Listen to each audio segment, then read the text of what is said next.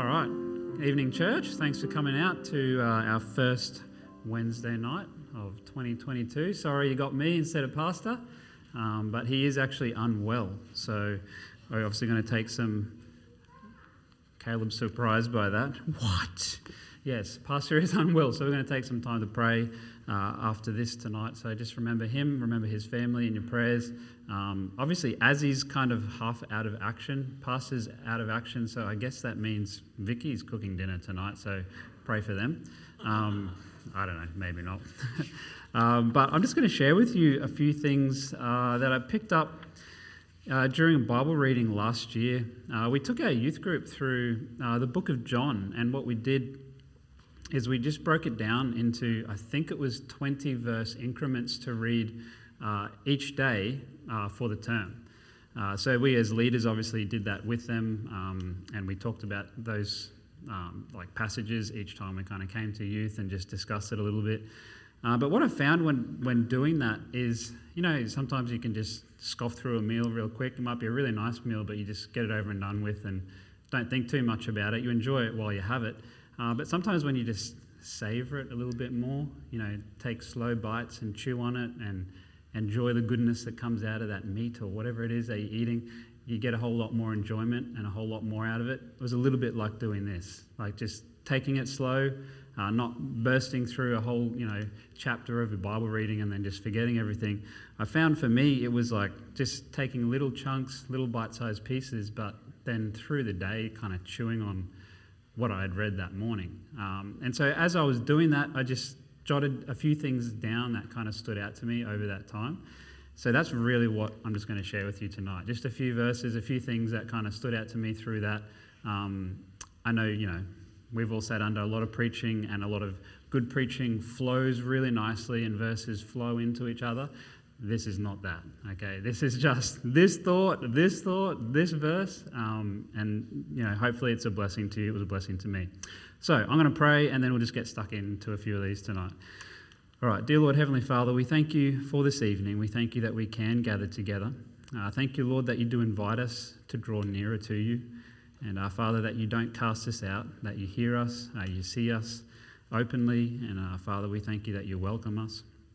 Lord, I do thank you for the opportunity tonight just to gather together as a church, and even just to open your word and to chew on some of these scriptures, Lord God, and just thank you for what you've given us in your word. Father, help us to learn tonight, help us to be encouraged and to encourage. And Father, we ask and pray these things in Jesus' name. Amen. All right, so if you're not already, we'll turn to the book of John, and we'll actually look at our first verse here in John chapter 2. John chapter 2, and obviously familiar story. Pretty much all these are familiar to us, but it's the story about the wedding in Cana, Jesus' first miracle, turning the water into wine. And we'll have a look, pretty much start in verse number 3, John chapter 2. It says, "And when they wanted wine, the mother of Jesus saith unto him, They have no wine. Jesus saith unto her, Woman, what have I to do with thee? Mine hour is not yet come. His mother saith unto the servants, Whatsoever he saith unto you, do it. And there were set there 6 water pots of stone, after the manner of the purifying of the Jews, containing 2 or 3 firkins apiece. Verse 7, Jesus saith unto them," that's the servants, "Fill the water pots with water. And they filled them up to the brim. And he saith unto them, Draw out now, and bear unto the governor of the feast. And they bare it. And when the ruler of the feast had tasted the water that was made wine, and knew not whence it was, but the servants which drew the water knew, the governor of the feast called the bridegroom." Verse 10, "And saith unto him, Every man at the beginning doth set forth good wine, and when men have well drunk, then that which is worse, but thou hast kept the good wine until now." And like I said, it's a story we've heard before. Jesus' first miracle, it's amazing, it's miraculous, it's something that you look at and you just go, how does God do that? But what I wanted to point out that actually stood out to me, and we had this discussion in the office, that I remember the day that I read this verse and I'm like, I've got to write that down. I just thought about that you look at this story and, you know, Jesus turns the water into wine. He gets the servants to fill the water pots with water. They bring it to the governor, and the governor's like, wow, this wine is amazing. It's like everyone usually just leaves the bad stuff to the end, but you've left the awesome stuff to the end. And he was surprised by it. And you would say, in a sense, he was blessed by it, like blessed by Jesus' miracle of sorts. But what stood out to me is that the servants were the ones who put the water in the water pots, and Jesus told them to do that. And I just thought, why did Jesus do that? Because Jesus being Jesus, he can do anything. He could, at his word, just have the water turn into wine or have the pots already filled with wine. He didn't have to tell them to go and fill the pots with water. And I thought, it's interesting that step was added to it. And then you read a few verses down, when they brought the wine to the governor, it says that the governor, I think it was verse 9, when the ruler of the feast had tasted the water that was made wine and knew not whence it was, he didn't know where it came from. He didn't know that Jesus had done a miracle. And then in brackets it says, but the servants which drew the water they knew what had happened. They knew the whole story. So they were like privy to a whole lot more. They actually had a part to play in this miracle that Jesus performed.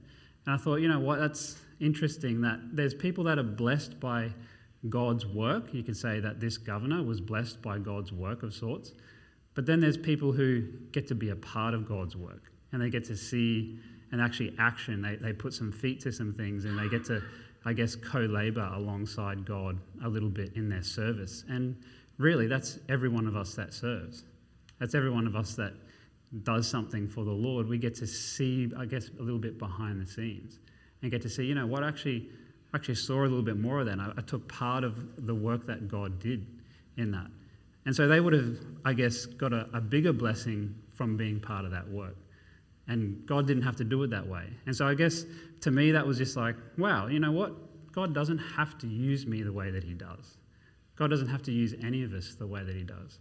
But he actually gives us opportunity. So he gave those servants opportunity to actually be a part of his miracle. Like I said, he could have just gone, okay, they're already filled. He could have changed the wine that was already in the governor's cup to that good wine. He could have done any of those things, but he chose to use people. And that was just an encouragement to me to go, you know what, I'm blessed by what God lets me be able to do. And really from that helps you to be a little bit more grateful for the opportunities that God gives. So that's random thought number one, okay? So we're just going to go through a few of these. So that's the first one, just being a blessing by being part of what God does. The next one is also in John 2. And if you have a look down in verse 13,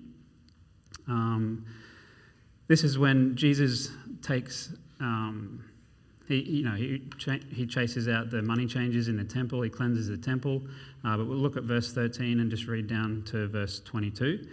And it says this, and the Jews' Passover was at hand, and Jesus went up to Jerusalem and found in the temple those that sold oxen and sheep and doves and the changers of money sitting. And when he had made a scourge of small cords, he drove them all out of the temple, and the sheep and the oxen, and poured out the changers' money and overthrew the tables. And said unto them that sold doves, take these things hence, make not my Father's house an house of merchandise. And his disciples remembered that it was written, the zeal of thine house hath eaten me up.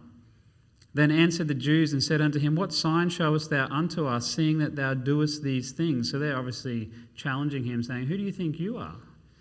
And he's saying in verse 19, Jesus answered and said unto them, destroy this temple, and in 3 days I will raise it up. Then said the Jews, 46 years was this temple in building, and wilt thou rear it up in 3 days? But he spake of the temple of his body. And verse 22 is what stood out to me. When therefore he was risen from the dead, his disciples remembered that he had said this unto them, and they believed the scripture and the word which Jesus had said. And isn't it interesting that the disciples, walking with Jesus for a number of years, being part of his ministry, even doing miracles and seeing everything that they saw, all through the years that he was alive on earth, it was interesting that here it says it wasn't until that he actually died and rose again that they went, now I believe that scripture. Now I believe that word that he said. So they'd heard it all. They'd seen it all take place.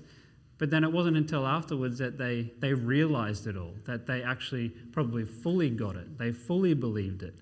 And it just stood out to me like, you know what, you can be a mature Christian for a number of years. You can be in church for, you know, a lot of time. You can be around Christianity for a lot of time. But you're not always just going to get everything straight away. And that's okay.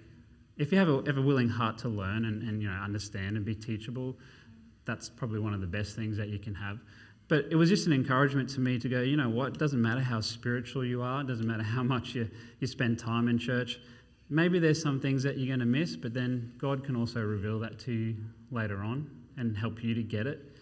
And it was also a little bit of, maybe I need to have some patience with some younger Christians, some immature Christians, or maybe even some other people from different churches or different backgrounds, and go, you know what, maybe they've heard all the things in the Bible that I've heard, but they don't quite get it. So just have a little bit of patience with them. So that was just a little bit of an encouragement to me that, you know, there's still things to learn. There's still things to grow in.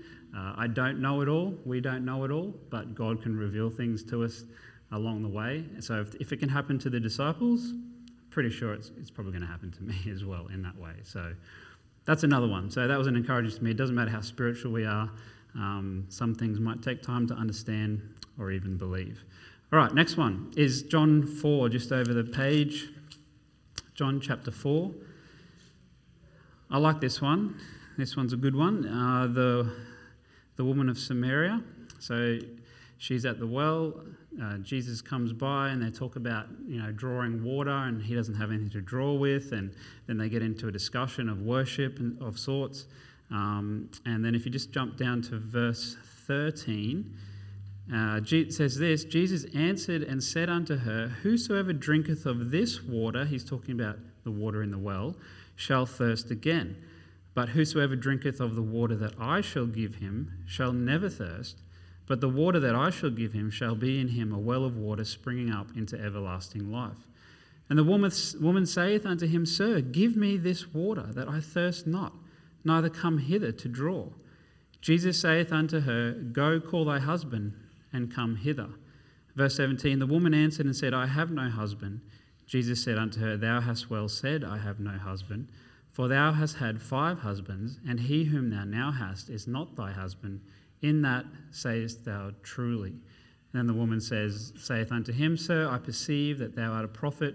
And goes on from there, and she realizes who she actually is and goes and tells everyone about who she is. And what really stood out to me in this passage is that this is 2 people having a conversation about salvation, really. So this lady has her thoughts of worship and God and what, you know, maybe what salvation is, what it means, who can give it. Jesus obviously is salvation. He is the one who can bring that to a person's life. So Jesus doesn't just jump straight in and just tell her, hey, you know, I'm the way, the truth, the life. They have a little bit of a discussion and he gets on her level a little bit. But what's interesting is that when she realizes, hang on a minute, this man can give me something that this life can't give. When she started to be interested in salvation, when she started to tweak a little bit like, hey, this person has something that I need, Jesus actually pinpointed something in her life at that point. He asked her a pointed question that actually had to do with sin. It actually had to do with something inside her heart. If you have a look in verse 15, the woman saith unto him, Sir, give me this water that I thirst not, neither come hither to draw. Not 15, sorry. He says in verse 13, If you drink of this water, shall thirst again, but whoever drink of the water that I shall give him shall never thirst. And then I'm sorry, I've gone the wrong way. Is it 16? It is not 16. It's where she says, give me this water. And I can't see it for looking. 15. That's what I said, didn't I? Yes, I told you I was right. The woman saith unto him, Sir, give me this water that I thirst not, neither come hither to draw. She's going, I want that. I want salvation. And then what does he say straight after that? He says, Go call thy husband.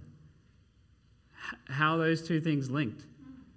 It's because he's pinpointing, you know what, you want salvation, you want eternal life, you want what I can give you. There's some things you need to get right first. There's some things you need to address. There's some things you need to be aware of. There's something you have to do to get that, and that's to repent of your sin. That's to own up. That's to confess. He pinpointed that. And that was like, you know what, when you're having a discussion with someone about Christ or about salvation, you have to get to that point. Like, you can tell them, you know, being a Christian, you know, it gives you this and it's good in this way and there's blessings and blah, blah, blah. But at the end of the day, you have to address that point that there's sin in every person's heart that has to be dealt with. And Jesus just went straight at it. And so that was like, wow, you know, he just does it in an amazing way. And he does it in a few words. That's just an encouragement to go, you know what, that's what's needed when you talk to someone about salvation. Like, you can say all these other things, but at the end of the day, they need to know that sin is what's standing before them and Jesus Christ. Sin is what's standing before them and an eternity of life. Okay, so I really like that one. That was an encouragement to me. I like it. I've jotted that one down, and I hope I remember it for when I talk to somebody next time. But lock that one away. We're going to move to the next one. John chapter 9. It's kind of weird. It's like I'm having a conversation with you, but only I'm talking. John chapter 9. What's this one? John chapter 9. Yes. So we're going to have a look down in verse 24. This is where Jesus heals a blind man. He was blind from birth, and people are asking, you know, how did he get blind? Was it his parents' sin? Was it his sin? Anyway, he heals him, and then I think it's the Pharisees come along and they're like, hey, what's going on here? Who healed him? You know, healed on the Sabbath, that's wrong. He's obviously not of God because he did that. And then the guy's like, I don't know who he is. He just healed me. All I know is I was blind and now I can see. And so there's this whole dialogue going on. And if you just have a look down in verse 24, so then the ones who were conjecturing about this, then again called they the man that was blind and said unto him, give God the praise. Like, be honest. We know that this man is a sinner. He answered and said, whether he be a sinner or no, I know not. One thing I know, that whereas I was blind, now I see. Then said they to him again, what did he to thee? How opened he thine eyes? He answered them, I have told you already, and ye did not hear. Wherefore would ye hear it again? Will ye also be his disciples? And they didn't like that. Verse 28, then they reviled him and said, thou art his disciple, but we are Moses' disciples. We know that God spake unto Moses. As for this fellow, we know not from whence he is. So they were very adamant to say, you know what? We know for sure that God spoke through Moses. We know that God gave Moses the 10 Commandments, and you know that he wrote those 5 books of the Bible, and we get a lot of our doctrine from that scripture and all that kind of stuff. They're quoting that. They're saying, we're from Moses. We understand him. We know that God used him, that kind of thing. But we don't know who this guy is. You're trying to tell me that he did something amazing. You're trying to tell me that he is God or he is God's son. Well, we don't know that, and we actually don't believe you. Like, he's just done something on the Sabbath day. So he's got to be a sinner, so he can't be of God. So they're having this whole argument about him. And what I got from that last verse, verse 29, when they say, you know, we know that God spoke unto Moses, but we don't know where this guy's from, is I just wrote this point. I said, we've got to be careful that we don't judge things only based off what God has already done, or we might not acknowledge what he is doing now or that he can do in the future. And I understand this is a little bit different. This is talking about, you know, Moses, and they're saying, hey, we don't know. Like, as Jesus hadn't already revealed everything about himself at this point. And we're looking at it from, you know, in the future and looking back, knowing that Jesus was the Son of God at that point and everything that happened after that. But I guess what I'm saying is we've got to make sure that we don't discount that God can use people that we probably thought he couldn't, or maybe that he hasn't used yet. Sometimes I think we can downplay what God can do in a young person's life, in a child's life, in an older person's life. And I'm not picking on anyone, but I'm just saying I think sometimes we can think, you know what, he's used these kind of people before, but I haven't really seen him use that person yet. So I'm probably not going to give too much weight to what they say. maybe if they give me advice and say it's from God, I haven't really seen God do a work in their life yet. So do you understand what I'm saying? So we can probably just put some things to the side going, oh no, I know he's done this, but I haven't seen him do that yet. So it couldn't be God, but maybe it is. So we just need to be teachable in that, I guess. That was kind of what I got from that, just to be teachable, make sure we're not judging things harshly, not, the old saying, don't judge a book by its cover kind of thing, because God can use a donkey. God can use all sorts of kinds of people in this life. So that was just an encouragement to make sure we don't judge too harshly and just make sure we see that God can use people in all sorts of walks of life. Okay, last one, and then we're going to be done. John chapter 12. John chapter 12. So obviously, well-known story once again. Jesus raises Lazarus from the dead. Mary and Martha have, before that, they have some conjecture with Jesus about why he wasn't there, all sorts of things. And I'll probably just slip in one along the way, okay? This is one, but I'll just slip this one in. As Mary and Martha kind of complain that, Jesus, why didn't you show up? What stood out to me was that Jesus doesn't have to be in physical proximity to be able to do a miraculous work. And I know we know that because when we don't have Jesus standing before us like they did. But I guess that's a faith thing to know that, Jesus understands everything, he sees everything, and he can do a work whether he's there or not because he is God. So that stood out to me with Mary and Martha there. But that's not what we're looking at, so let's move on from there. John chapter 12. We'll read the first 2 verses and then we'll drop down to verse 9. So John chapter 12, verse 1 says, Then Jesus, 6 days before the Passover, came to Bethany where Lazarus was, which had been dead. So this is after he rose him from the dead, whom he raised from the dead. Verse 2, There they made him a supper, and Martha served, but Lazarus was one of them that sat at the table with him. And then we'll jump down to verse 9. Much people of the Jews therefore knew that he was there, and they came not for Jesus' sake only, but that they might see Lazarus also, whom he had raised from the dead. But the chief priests consulted that they might put Lazarus also to death, because that by reason of him many of the Jews went away and believed on Jesus. So you think about it, obviously, a miracle of miracles, Jesus raises Lazarus from the dead. That's going to spread around town very quickly, isn't it? And then shortly after this, they're having a feast. Lazarus is there, Mary and Martha there. Jesus comes, and there's other people around. This is where Mary, puts the ointment on his head, all that sort of stuff. And then just after that, it says that people were there not just because of Jesus, but because Lazarus had been risen from the dead. He was probably almost like a famous person, like a bit of a rock star, status is what I'm saying. Like, hey, I want to see this for myself. So there would have been a lot of people checking in and just seeing what's going on there.